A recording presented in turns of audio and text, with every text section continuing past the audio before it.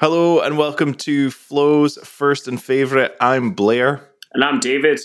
And on this week's episode, we are very privileged to have Rob Etherson, one half of Meadora, brain dancing, label owner, superstar producer, and just all around great guy.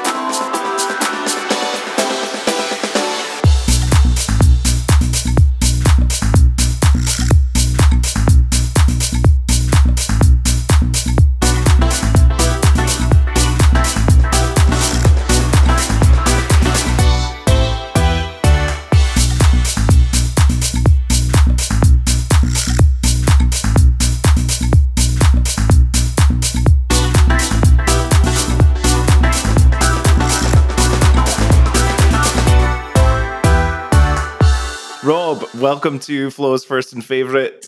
How are we doing? Hello, how you doing, mate? I'm good, thank you. Thanks for having me. No problem at all. So we were doing some research on you. I'm interested to know, do you remember your first release? Whoa, I think so. I think I know what my first release was. Is it a track Equinox with Mark Maitland? That's it.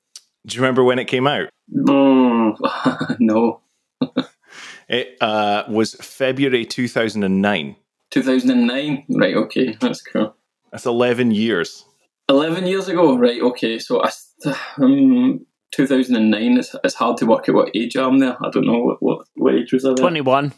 No. I wish I was 21. I think I was about 12. I don't know. I don't need to work that out. That's terrible. I'm not very good with maths. Sorry. I was born in 82, so whatever age I was then. I basically made the leap to start doing music when I was 24, I think. So I was a bit of a late starter. And what brought that on, Rob? Was it kind of like just looking to kind of break boundaries, or was it just just purely hobby and interests? It was based around, I moved to Newcastle at the time to spend a bit of time with my dad and live there. And while I was there, I'd previously worked in kind of like, not dead end jobs, but just structured jobs from school. And I just wanted to break away from that. I'd hit an age where I wasn't really quite sure what I wanted to do. And I was trying to get into university. So I tried to go to university in Newcastle, didn't quite have enough qualifications, and I went to Newcastle College and I had to do an access course for a year. So I was trying to do some kind of engineering degree, I think, like structural engineering or whatever. But basically what they said to me was, you don't have enough qualifications from school, so you're going to have to do an access course to get you up to speed with university life, just to get you used to writing essays and kind of structure university, just a little kind of a Kickstarter year, if you want to call it that. But the guy who was interviewing me in the college was really kind, and he said to me, do you have any hobbies? And I was like, yeah, I'm kind of like a bedroom DJ, and like I kind of mess about with music, and I was interested in that at the time. And he says, well, we've got a course in music production, you could do that, because the access course doesn't really have much relevance to what you want to study. It's just to get your grades up to scratch. It's just to pull you into the kind of standard that you need to meet to start a university degree. And I was like, okay, cool. Like, I'll do music production then. Yeah. And what was Newcastle like for music at that time? Was it good? Was it vibrant? Yeah, it was amazing. I was going to parties there. There was a Saturday night. I think it was a club called Foundation, and there was a night called Shindig, which is the equivalent to Glasgow's Subculture. So it was their mainstay Saturday night house night. I'd been going to that, and I'd been going to, like, at the time I was into hard house and trance and things like that. So there was like a lot of a busy scene down there, and that had a kind of symmetry with Glasgow, like the arches and stuff like that. So I was going out there, but my eyes never really opened up properly till I started kind of working and dabbling in music. That's what kind of changed my musical taste and my kind of direction and where I wanted to go, because I liked trance music and harder dance music, and I was getting into techno, but when I started to try to make music, that was too far of a jump for me at the time. So minimal was big at the time, which was, like, as you can imagine, a lot less elements in the music, kick drum, cool clicky bleepy noises. I found that easier to make. I just dabbled with that, and it pulled me into a whole other kind of world, like a whole other scene. So when was that? What year was that? Well, if that track came out in 2009, it would have been a couple of years before that. So about 2004, 2005, I think. What drew you back to Glasgow?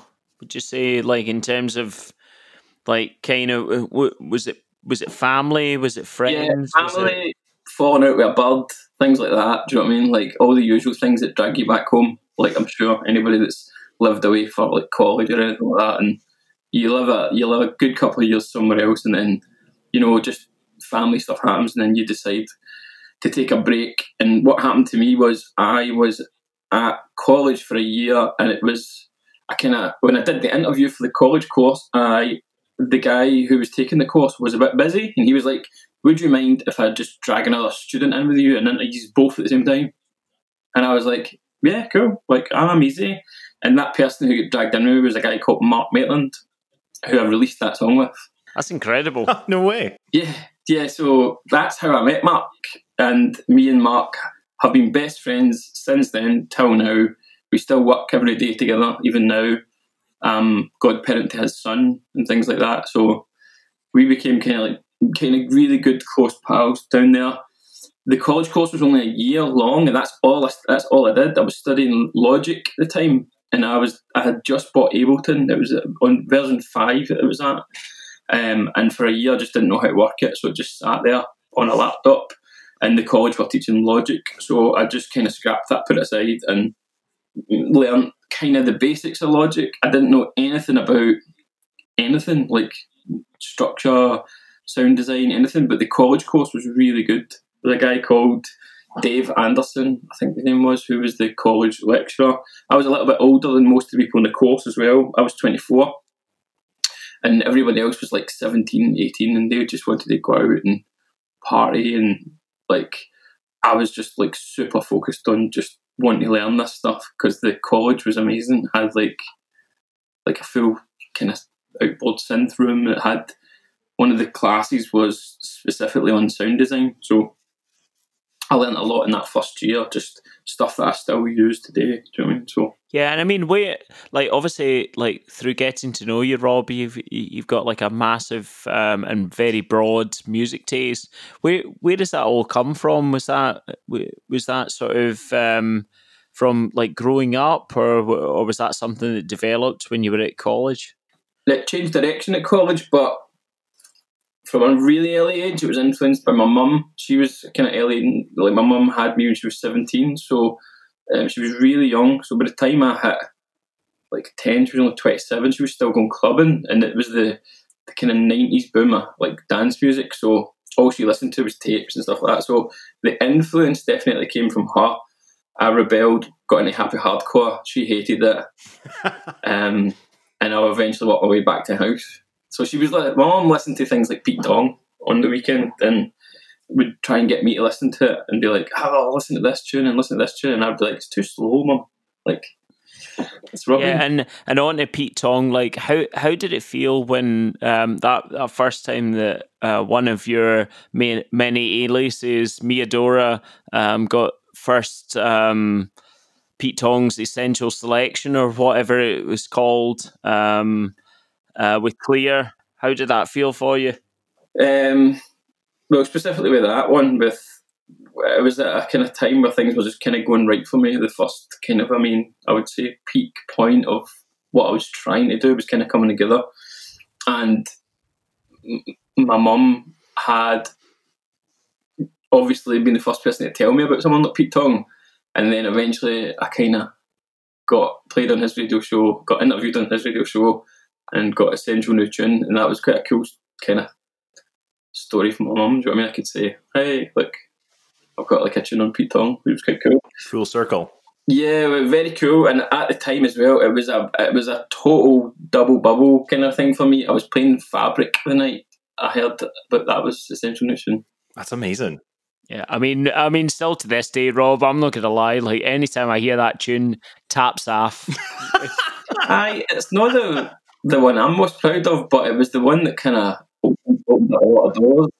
I don't mean that I'm not proud of it. I'm proud of it. It's just like there was other songs that I did that it was more exciting to me. That was like a big tune at the time, but we shied away from playing that out for some reason. I don't know why. It felt like an end of night song. Like it was quite a big euphoric sort of thing. Euphoric, uplifting, had a vocal. It was very kind of like period of that time. That was the style of music that was out then, and it dated quite quickly. So I don't know if it was just maybe a combination of that, or I don't know. At the time, whenever I had something big, I kind of didn't want to jinx it, so I just kept my head down and I didn't want to celebrate it. I just wanted to do the next song, if that makes sense. Yeah. Because I don't know if any young producers that are out there that are just kind of breaking through. It's so easy to get wrapped up in your own hype, and I was a wee bit scared of that. I was a wee bit like I had super focus. You know what I mean? I was just like I was so determined to keep writing music and keep doing what I was doing that when those things happened, I kind of ignored them a little bit. I was just like, oh, it's cool, but just like, but I'm doing this now.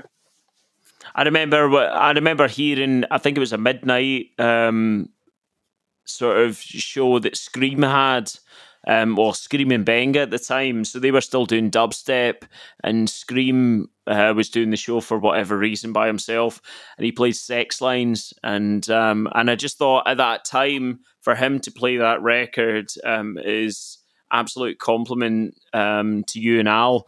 Just in terms of like that sort of like move into different genres of music, different sounds and stuff like that, because they were still at that time kind of doing the American, big shows in America for dubstep and stuff like that, and that's a big deal. I've got to give credit to Al for that, because he came in because he wanted to do dubstep, and I was a house guy, and I was like, "What's dubstep?"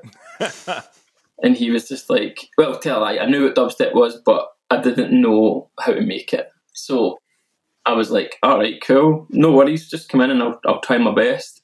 And we ended up just clicking and having a good relationship together, a good partnership, with a good laugh. And then we decided to kind of start the Meadora project from there.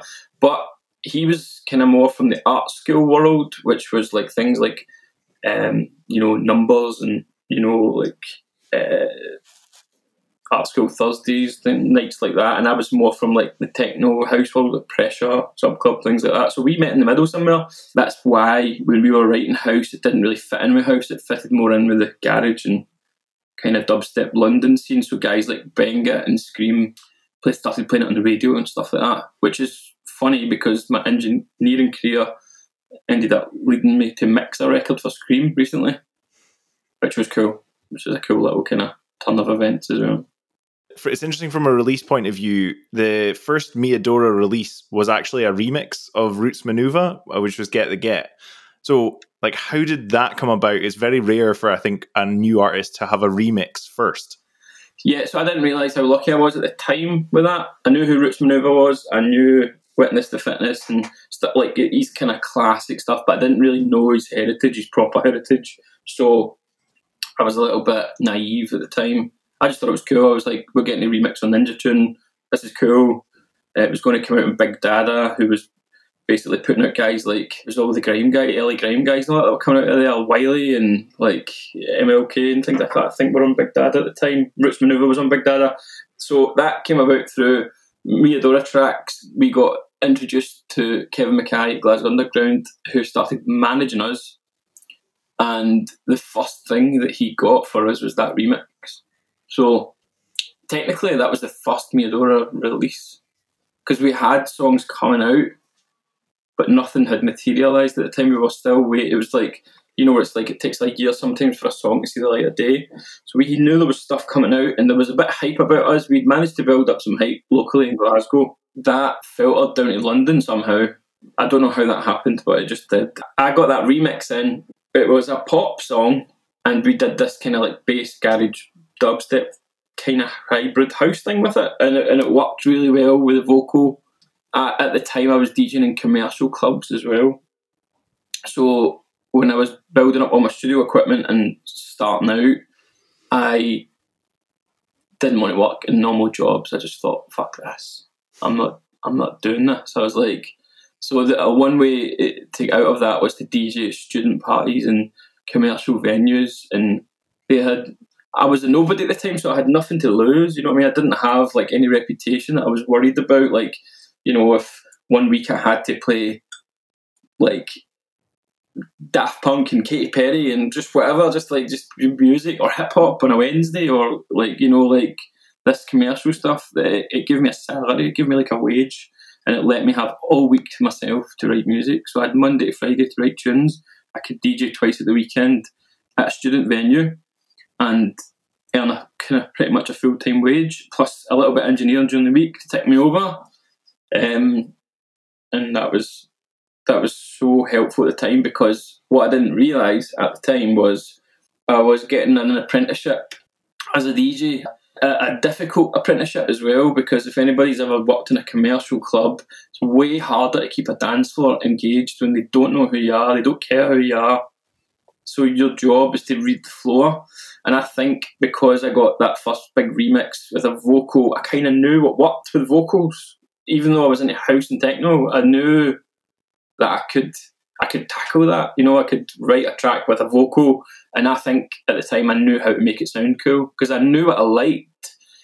I knew the music I liked. I knew what was cool, but I couldn't play what was cool. So it was a lucky moment for me, I think. Yeah, and that sort of period, sort of kind of playing out very commercial pop records, would you say that sort of like helped with your later productions and making you a more diverse producer? Massively. Think that helped, and it's very humbling as well. It kind of keeps you grounded, and it helped with a lot of ego things. It helped with a lot of just things that people don't talk about as well. Things like I don't know, anxiety of fitting in and like being cool and having to play the right tunes. I just didn't give a fuck. I was just like, nah, I can do this all. I was just like I don't care. I was like, I'll play this music. Luckily, I had a couple of good people over my shoulder. I had good people saying, look, just do this, it'll make you a buck, and then you can go and do what you want at the weekend. Like you can go to Subculture and Subclub, and like nobody cares, and they don't care. Like I think that was handy, you know. It just kept me like concentrating on. I knew what I wanted to do. I know where I wanted to go. I had it in my idea, the music that I wanted to create. I wasn't good enough yet, so like learning to DJ in a club where smoke machines don't work and you have to turn lights off by putting a plug in and out while you're DJing, like it's such a good thing. Like you have to be like a light jockey, like people making you run about. Like half the time you're like doing stupid things, like helping the bar staff carry kegs up and down stairs, like just silly things. You know what I mean? It's a good workout, gets your steps up. Yeah, I think I don't know. You guys have kind of came from that world a little bit as well, haven't you? Like, a wee bit, yeah. I don't know. I love pop music. Like I love pop music. There's nothing better than a good pop song. Like, and as a producer or a young producer, if you are learning to make music, go through the top 20 in iTunes or whatever, or Spotify, whatever your kind of visions are of the kind of popular music culture. There's nothing badly mixed. There is nothing badly mixed, because there's guys behind those records that are geniuses, whether you don't like the songs or not. Yeah, there's just so much to learn from what other people call so-called bad records. There's so much to learn from pop. Like, and in terms of like actual good pop, I would say just listen to the Beatles. Yeah, like like George Martin. There's like another one for you, like the Beatles. You know, absolutely pioneer for using things like sitars and reversing tape machines and using phase and things like that. I learned so much from those Beatles records that sound like Radiohead records. Do you know what I mean? There's like there's interesting, like, if you dig into their catalogue, there's, like, I've got a mate's dad who's a Beatles fanatic, and he would let me hear things, and I would just be like, wow, that's so cool. I listen to Beatles, I listen to a lot of Paul McCartney and Beatles stuff now, like, I love it. There's so many good things like that. Yeah, that's normally my Sunday, Rob, is it's just hand making pasta and listening to the Beatles. Oh, you're into the pasta on vinyl? Somebody bought you a pasta machine, huh? Yeah. My partner did on my birthday, so I'm getting into it. I'm making ravioli most Sundays. Nice. There's a lot of symmetries with dance music and cooking. Like, see if you're producing. There's a lot of, I know a lot of DJs, a lot of producers that are massively into cooking. My dad's a really good cook. He's into cooking, and yeah. I often make a chicken jalravi. Oh, you need to keep that in the podcast. Oh God. It is funny you say that though, because like, see, for me and my flatmate both did sound production before, and when we used to cook, we would like, I'd go taste this sauce, right, and a lot of the time we would just describe it to each other as in like frequency spectrum. We'd be like, because it was the only thing we knew to do together, so it was like we'd go, oh, it's missing some, like, it's mid, it's like bass heavy with a lot of high, but it just needs a bit of mid in there. And I understood what he meant every time, like, and it was so weird, but it worked so well. Any music guys out there will laugh at that. Anybody else will just think you're an idiot. That's what I think. There's like anybody who does music or produces music will be like, totally, I get that. Anybody else will be like, what the fuck are you talking about? That's cool though. So what would you say, Rob, is, I know it's a very difficult question, but like, what would you say is your favourite record of all time? Your favourite song? I think for me, I don't think I could put a dance song in there, because like, music can be really powerful and emotional and maybe mean something to you, and most of the time that comes through lyrics or melody or whatever, and there's plenty of dance songs for me that do that. There's like dance songs that I can listen to, it'll make the hairs of my neck stand up, do you know what I mean? There is stuff out there that is really influential to me, but when it comes to, like, I don't know, it's a hard one, isn't it? Like, when you mentioned Beatles, like, I think a song that popped into my head there was actually Paul McCartney's Blackbird. Yeah, incredible record. If you dig into the meaning of that song and what it was about, and like, it was so ahead of its time in so many ways, but melodically and like how it was written, like there's a wee story behind it, and it's amazing. And I think that's the one I can listen to quite a lot and like appreciate lots of little things in it. It's like it's definitely one of my favourites. I've got a good reason why I like lots of different music, actually, because I didn't have anybody guiding me. Like, I didn't have a big brother or anyone who was like a tastemaker for me. Do you know, like, if you've got an older cousin or a big brother and they are fanatics about a genre or a song or a thing, it can easily guide you somewhere. Yeah. But when you are on a kind of like a wee exploration of music yourself, you have to just stumble through a lot of shit. You have to go, like, and that's what happens. Like, that's what happens with a lot of my friends as well. Is like, we loved happy hardcore, we loved trance, then techno, then Euro house, and then deep house and minimal and through to disco and soul, and then you just kind of, it's like a big journey. So I think it's hard to boil down a favourite tune, but I think if you can narrow it down to songs that can put you in a time or a place, I think that's a good way to kind of narrow it down. Like, I've got lots of my favourite songs, but I've got this one song, System F, Out of the Blue by Ferry Corsten, because I was into happy hardcore at the time when that came out, or whatever, like different genres, and it was totally outside my comfort zone of what I was into, and immediately it just like immediately I was like, what is that tune? It's amazing, just unbelievable. And I had it on a Walkman, like, and I used to walk to school and like have that on, like, and it would be like, if anybody's ever taken pills and you're like a euphoric, like, actual total like uplifting kind of moment, that song gave me that. And I don't take drugs. I've never taken drugs, but it's the one thing I missed out on. But I got that buzz from music so early on in my life, like from 8, 9 year old. I was like, just there was synthesizer based music done it for me. Synths, anything that was like 80s synth pop, Prince, things like that. Anything that was like, synthetic sounding gave me like the goosebump. Yeah, Prince is just an absolute god in terms of music. Oh, an absolute genius. And pop music. A million favourite Prince songs.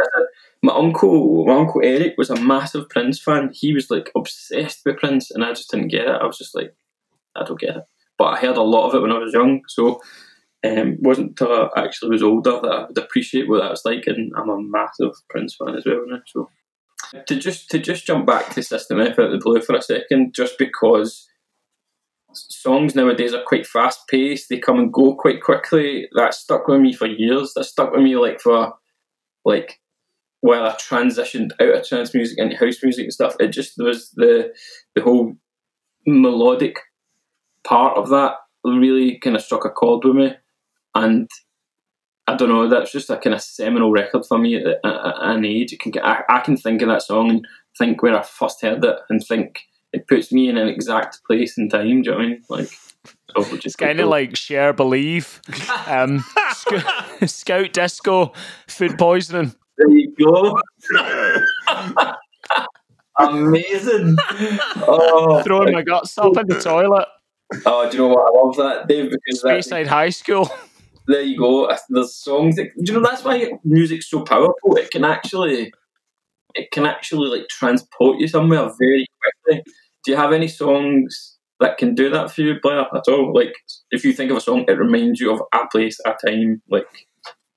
Yeah, Soulwax, the Part of the Weekend Never Dies album, that takes me back to my halls, because I just absolutely rinsed that in that time. So it reminds me of that horrible bed that I was way too small for me, that I had to poke my toes through the metal slats.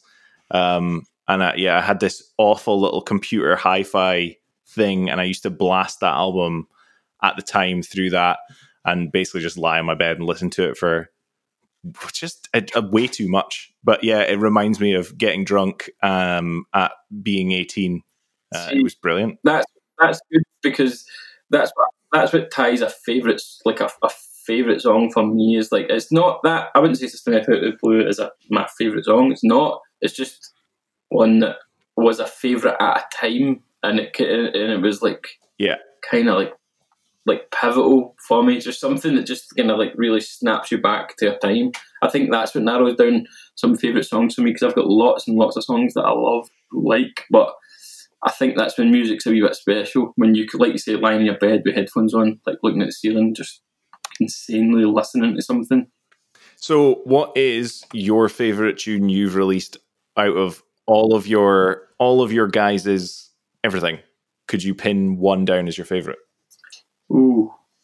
I don't know. It's a really difficult question as well. So when I spoke earlier about having a mentality of like being focused, and I kind of always tell myself that I've not wrote my best tune yet. I don't know if that's a good thing or a bad thing. Maybe if there's any other producers out there that like, I feel like I've wrote some good songs and some bad songs and some terrible songs or whatever, but I always have this little kind of thing in my head that I've not wrote my best one yet. It really kind of keeps you driving forward. But if I was to pick one, there was Meadora's Unsub, I think, was a good one for me. It opened a lot of doors that I was trying to get into at the time. So we had some success, and the fact that we were touring at the time and stuff, and we had an agent and a manager and things, but we really wanted to get into a world that was like, that aligned more with the music that we wanted to play, and that was like the Optimo kind of world. Like, and when we signed that record to Optimo, that was a really kind of high moment for me. I was really happy with getting that signed.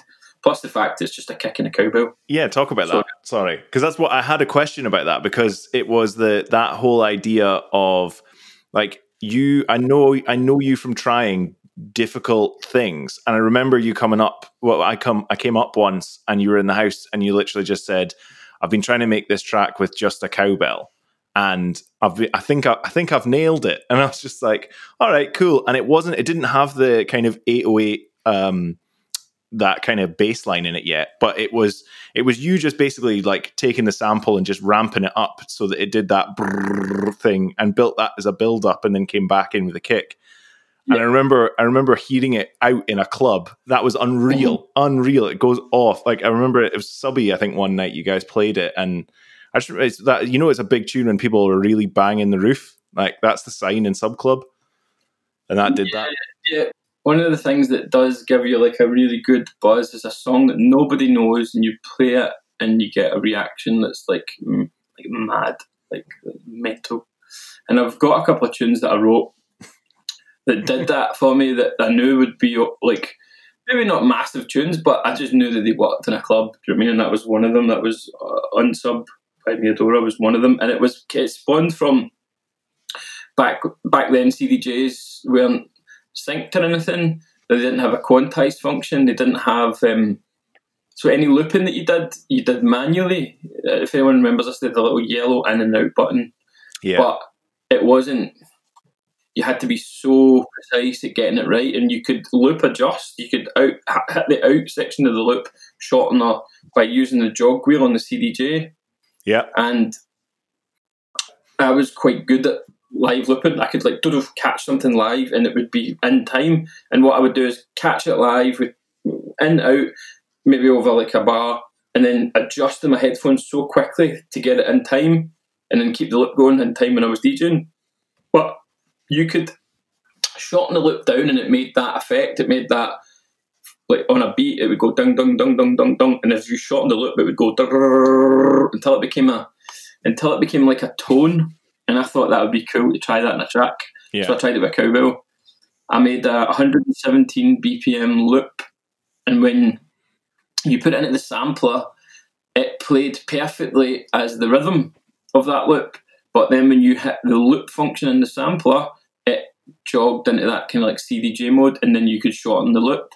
But as you shorten the loop down to almost like a key or a tone, like a constant tone, then you could play it on a keyboard like a rhythmical hit. So I combined those three things of having a 117 BPM loop inside a sampler that could play when I held the key down. Mm-hmm. I could also turn a loop function on and shorten the loop and play it like a rhythm. And that was the basis of that whole tune. It basically kick drum underneath, cool rhythmical element on this high pitching short loop tone. And then when I let the loop go, it would magically just kick in at the right tempo as well. It was kind of nice. I had the idea in my head before I had wrote that tune, which was quite cool. And how important is that to you, Rob? Is it kind of around? Do you have like a set way that you start a track, or do you have an idea like that? It came from years of just fucking about,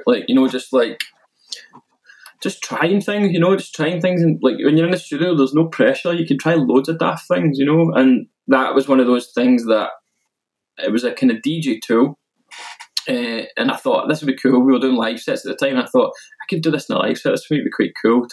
How would I live loop something and like mess about with it? And there's tons of ways to do that now, but at the time, I just thought that was a cool idea. I just thought that was a good idea to try something like that. And then when it just went with a kick, I had three options. I had the loop, the physical thing that I'd sampled, plus the shortened thing, and just messing about with all them. I could have done that for like 6 minutes, and it made a cool tune.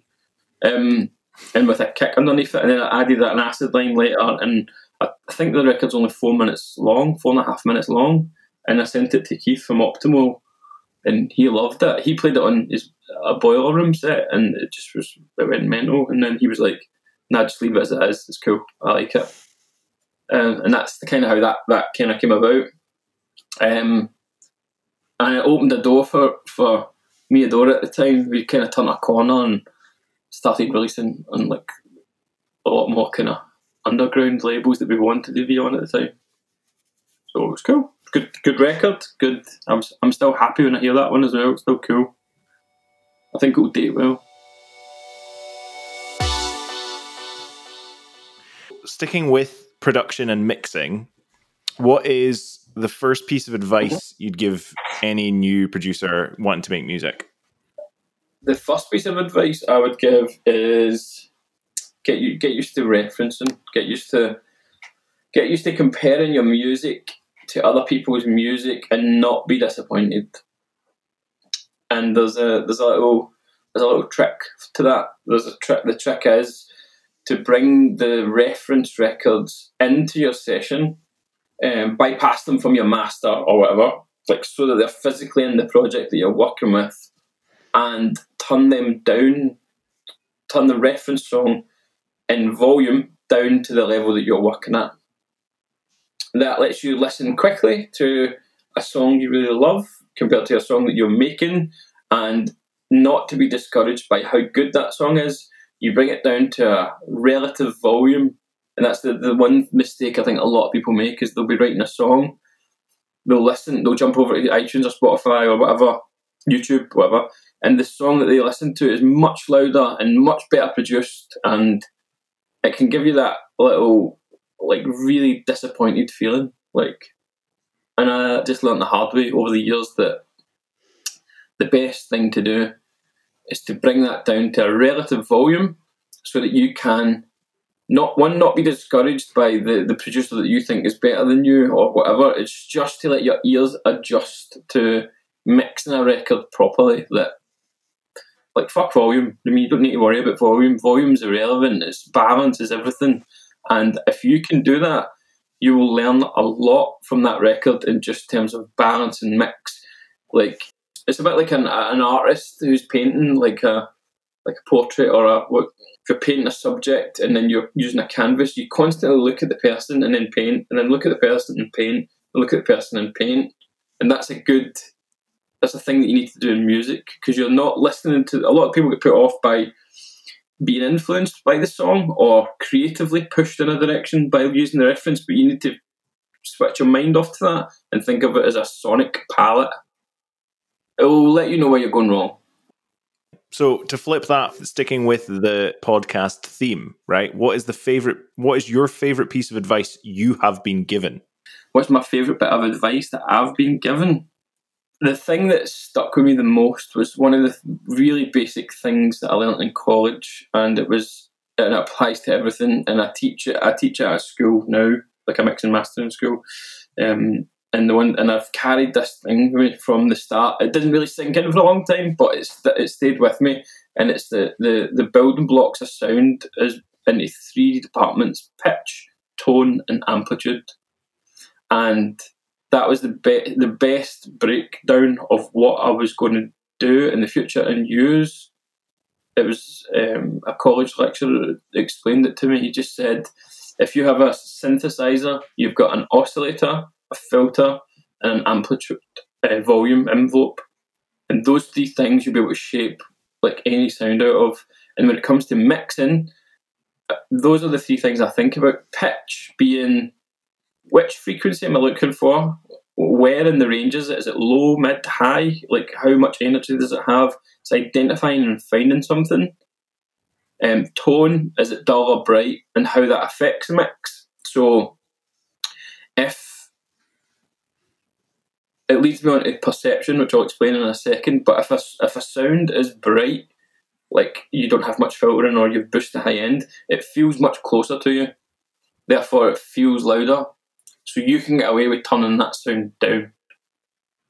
And that's quite a hard one to to visualise, if you can imagine. Bright sounds harsh and close, so you can turn it down. So that can be used to your advantage. It's vice versa.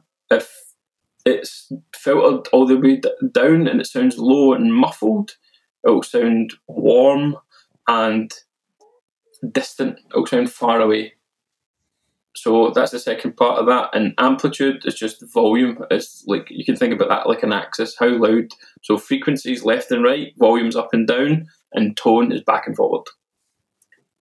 And you can, that's your three tools for mixing a record that I'll carry through everything. It'll carry me in synthesis, it'll carry me into mastering, mixing, balance. They're so simple, but if you can work out what that is, you can apply it to everything as well. I've never thought about it in that sort of to 3D axis. So that's a brilliant way of thinking about it, actually. Yeah, so a lot of it, music is 3-dimensional, but what I'm talking about in terms of that's the building blocks of it, but how do you manipulate it? And that leads you on to perception. So perception's a funny thing, and I heard, again, another piece of advice I learned from someone else is perception's a bit like a spotlight, like a torch, right? Like there's so much information coming at you, your brain automatically filters it. Like, and with music, you can only hear 3 things at once. Your ear can only really tune into 3 things. The rest gets made redundant, and that comes in handy when you're mixing. So perception, for example, a physical perception right now, if you're listening to this podcast, you can imagine if you're sitting down, the pressure of gravity on your bum against the seat is constant and it's there. But now that I've made you think about it, the spotlight of perception is focused there. So it's been there the whole time that you're listening. But now, because I've brought it to your attention, you can feel that, the pressure of you sitting.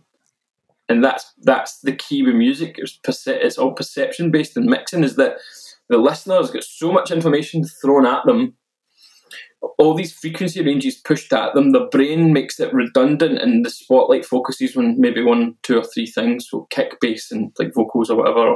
Everything else gets made redundant. So you can use your brain you can hack your brain to hear things that other people don't hear when you're mixing records. So things like resonance, or things like a lot of people ask me, how do you make your bass lines fatter or your kick drums bigger? And the easy answer, if you think about it in pitch, tone and volume on those axes, pitch being left and right, tone being back and forward, and volume being up and down, to make your kick bigger, anything that's not the kick, if you turn that down, will make the kick bigger and give you more headroom. If you want more bass in your records, you have to actually take away sub so that you get a harmonic push in the frequencies above the fundamental. And the brain then says, like, oh, right, that's cool. Thanks for taking that away, because now I can hear something higher up the frequency range. And that gives the perception of more bass versus actually more bass. More bass isn't really useful because your brain just doesn't... You listen... Like, I learnt this off of Connor Dalton, who's a mastering engineer who I really respect, and he's really, really good, really influential as well. And he says, I might get this wrong, I might mess this up here, but he says you listening and hearing are active and passive, like they're like you hear with your ears, but you listen with your brain. And that was like a really cool little thing to sink in, is that your ear takes in the information and your brain filters it. It makes whatever's not useful redundant and brings the useful stuff to the kind of focus. And that's how your perception works in music. So you can manipulate that as a mix engineer or a mastering engineer so that the listener gets the spotlight tuned in an area that you want them to hear and not a mess of all the frequencies. So imagine all the frequencies getting thrown at you, and your job as a mix and master engineer is just to say to the listener, don't listen here, listen up here. It's like a magician's sleight of hand. Yeah. Like magician's sleight of hand is you'll move in a certain way so that you don't see what he's really doing. And a mix engineer will just take the listener's attention and say, these are the most important parts to listen to. And the listener just hears it as they hear it. But when you take your perception, you can tune it in to find something that's useful. And that's the same as like me saying to you, can you feel your arse on the seat? Like, you can't until I tell you. And then you're like, oh yeah, it's always been there.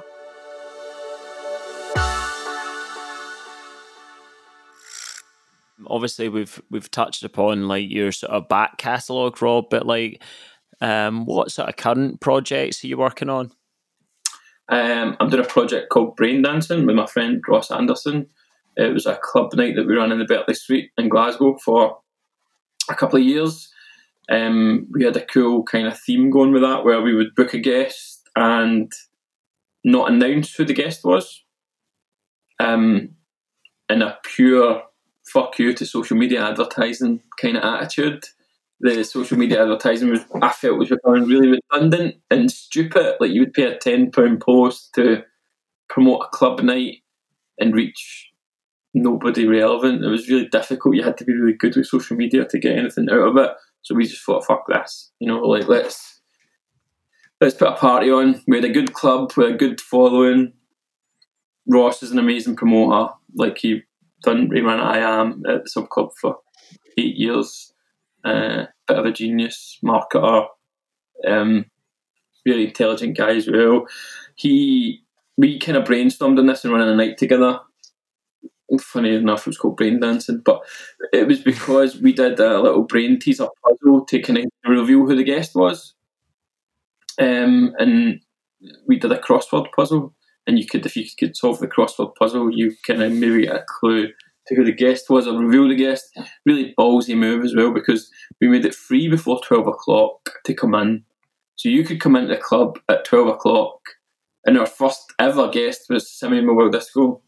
So people who came in that night got to see Simi Mobile Disco for free, like if they came in before 12. I was one of those. But we were the warm-up DJs. Yes, but we were the warm-up DJs, and it was our night, and we wanted to build our brand up. So we thought this was a good tactic, like a loss leader type tactic, where you would front the money for the night, put on a massive risk.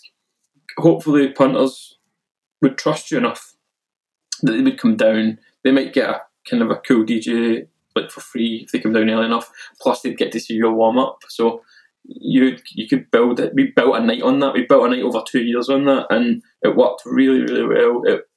We put on PBR Street Gang, Dennis Salter, who else played?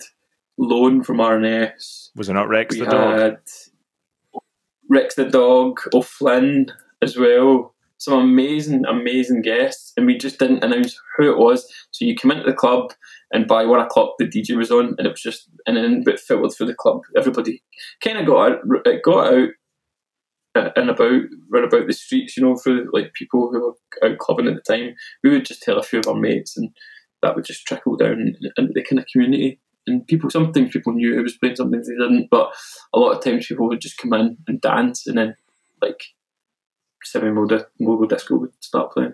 Yeah, and how important would you say being like a new artist or producer, the branding side of things? You just touched on it there. Yeah, I think that was really, really important to me. I had a good experience with Miadora, and we were still kind of loosely doing Miadora project. Al, who did Miadora, he'd moved to Berlin at the time.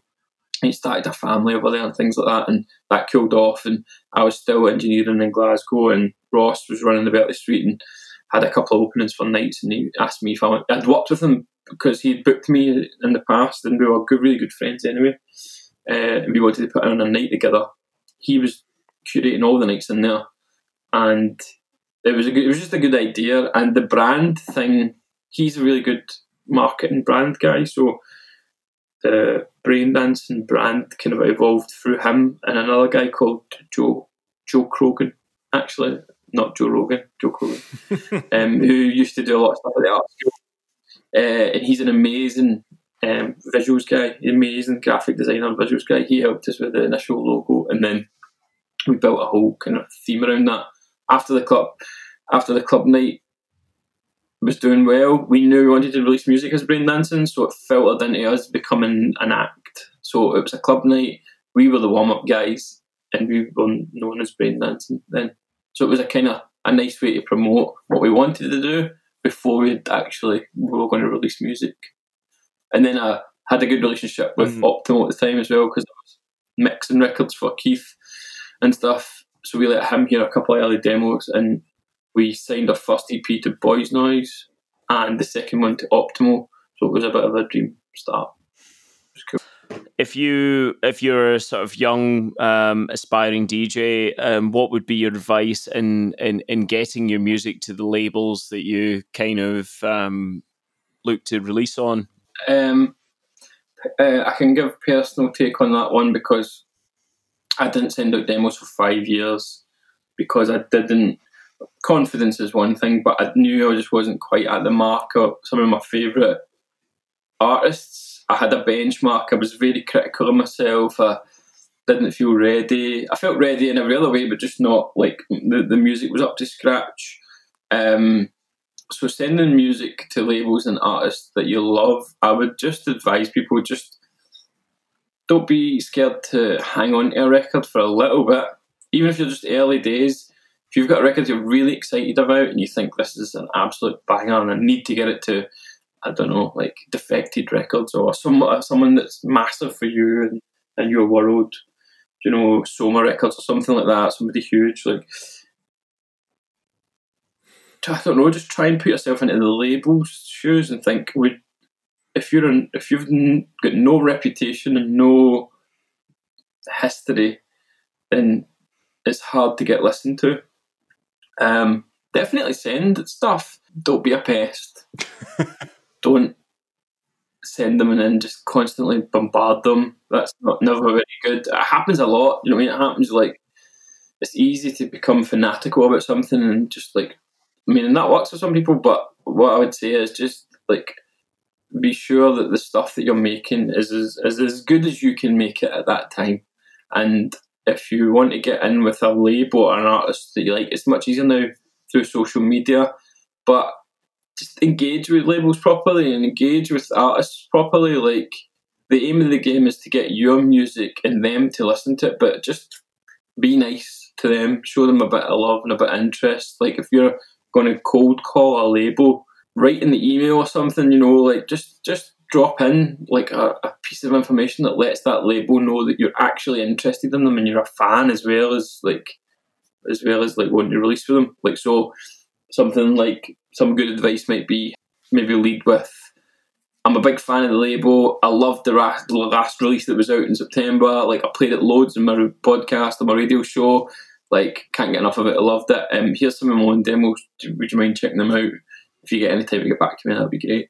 But that's a good approach rather than, hey, this is a banger, listen to this, you need to hear this, it's amazing. You know, it's just, you'd be surprised how many people like email me just like without even saying hello. Do you want me to just go, check out my new tune? Wow. And you're just like, no. That's what I was moving on to, was you are now a label owner, a label head of three labels as I've counted. So there's Poster Boy, there's Lyceum Social Club, mm-hmm. and Brain Dancing Records. So is there anything you look for when people are sending you stuff? Not really, no. Like, the Poster Boy's quite fluid and like that can release anything. Brain Dancing's more for Brain Dancing Records and kind of mates and people that we want to release. We would listen to demos for that as well.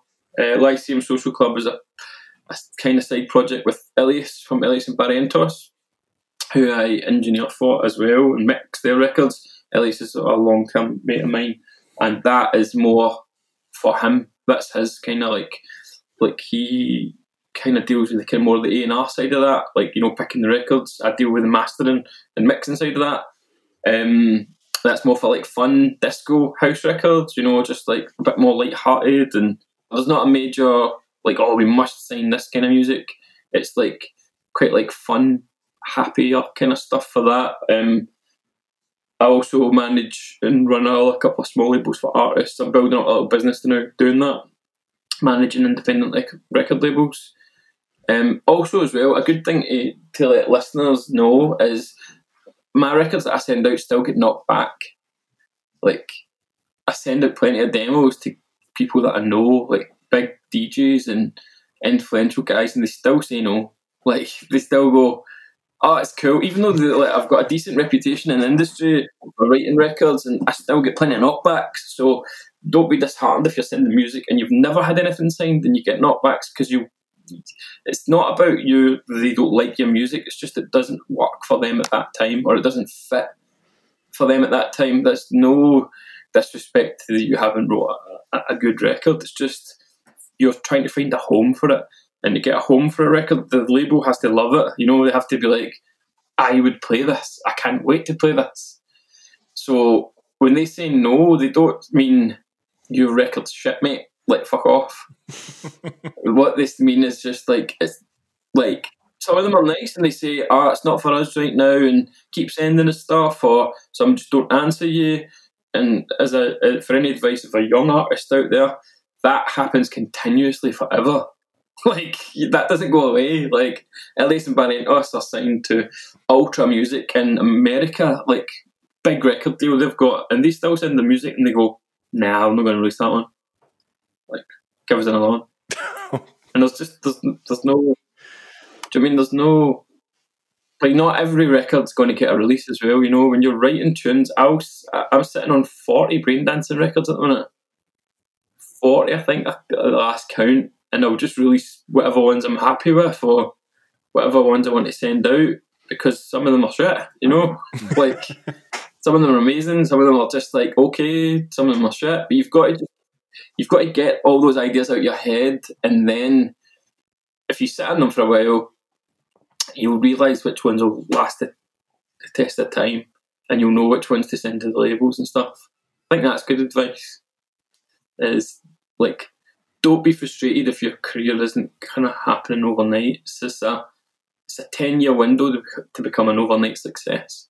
Like, anybody you know that's blew up in the last 6 months hasn't.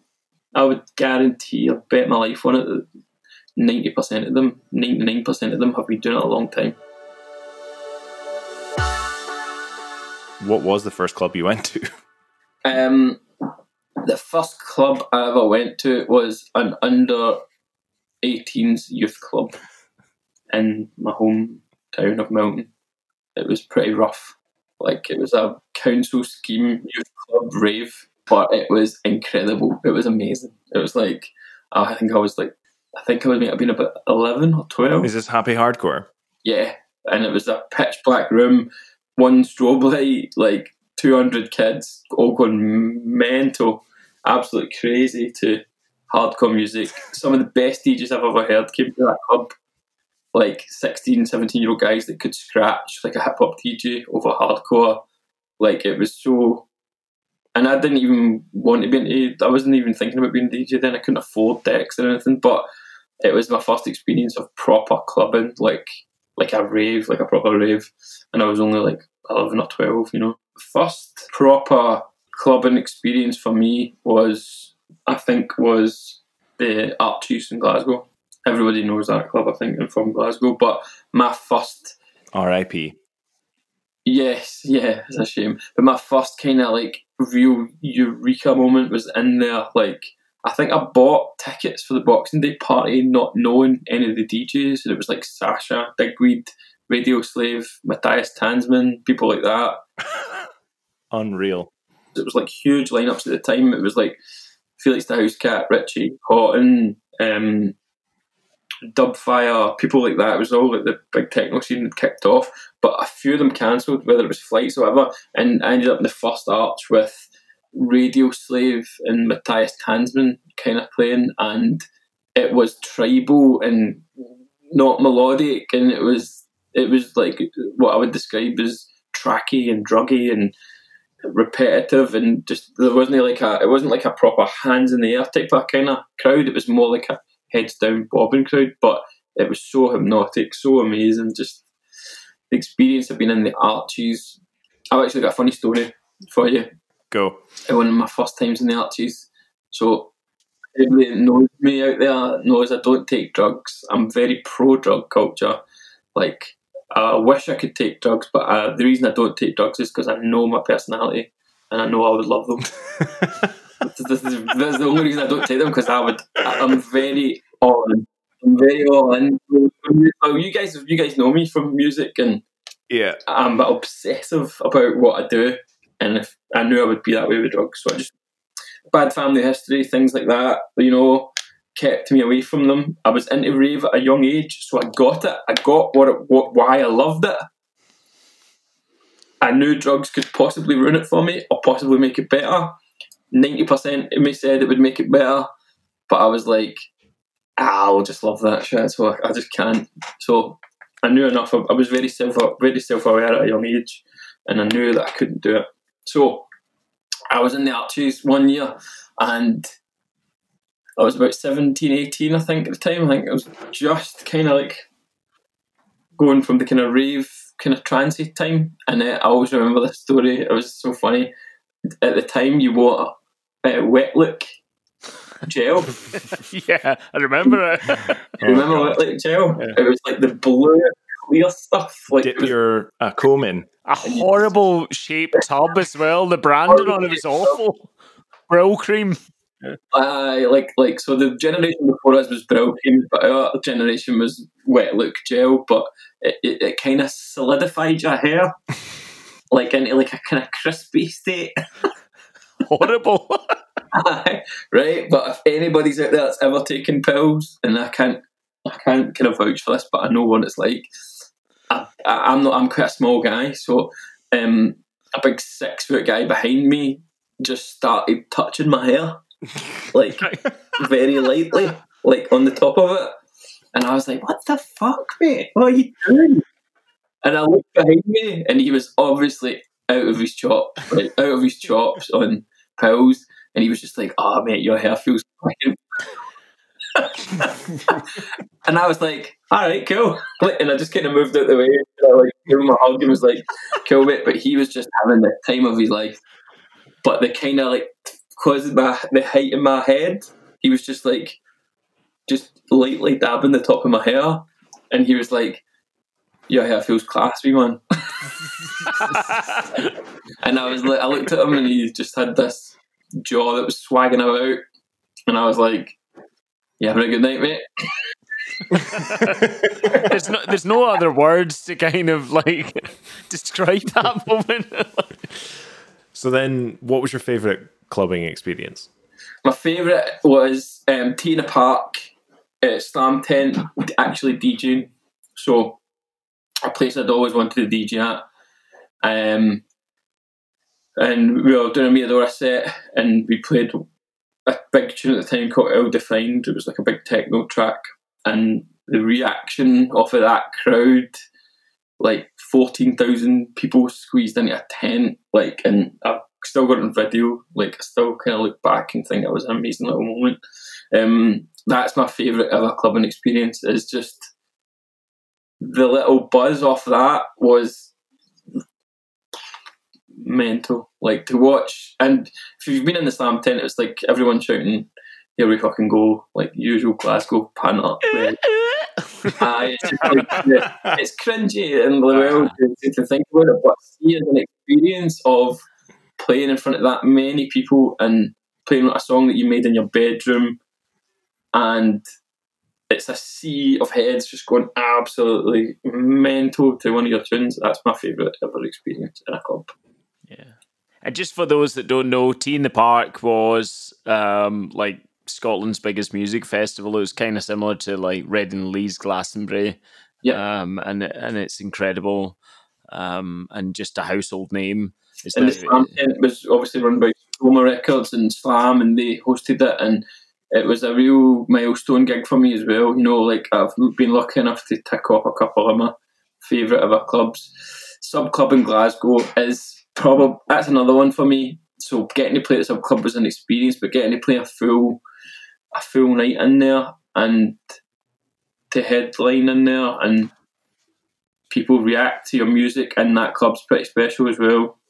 I've managed to tick a couple of good boxes, like playing Fabric, playing the Sub Club, like the Slam tent, like Tea in the Park, things like that. All amazing experiences, but that was a cracker.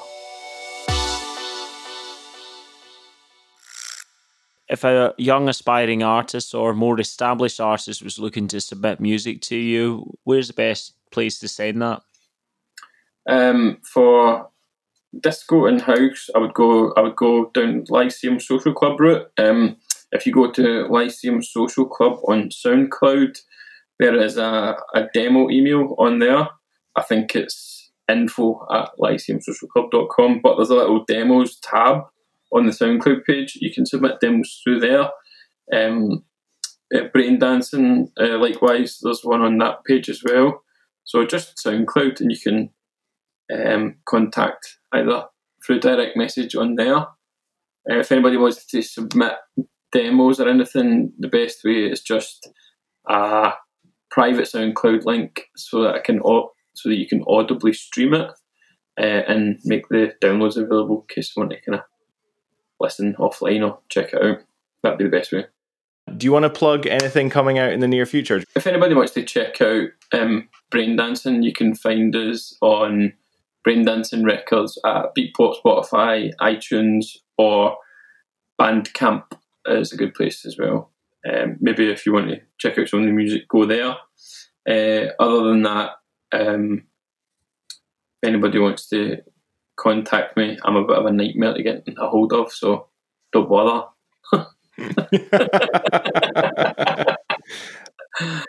And if they want to get some of your teaching, where can they get some mixing tips and lessons? Yeah, sorry, all joking aside, you can actually, I'll be recording some Zoom classes and sessions for a few different projects in the up and coming future, but a good place to go is Subsign Academy.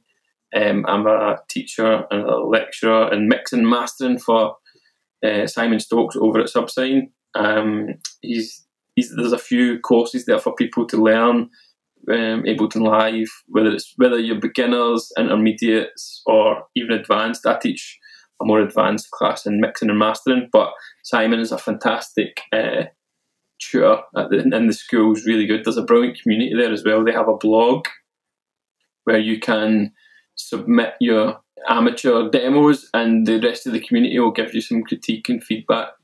I was on there the other night and I was just helping a few young guys, giving them a wee couple of tips on their mixdowns and stuff like that. And the rest of the community is great. They're really active and stuff. They support each other, promote each other's music and stuff. It's a great project. So check out Subsign Academy. Well, thanks very much for coming on the podcast, Rob. Really appreciate it. Some really insightful stuff, and hopefully a lot of stuff that I think people will take away and use in the future, I guess. No worries. Thank you very much, guys, for having me. It was a nice conversation to have and I enjoyed it. Thanks a lot.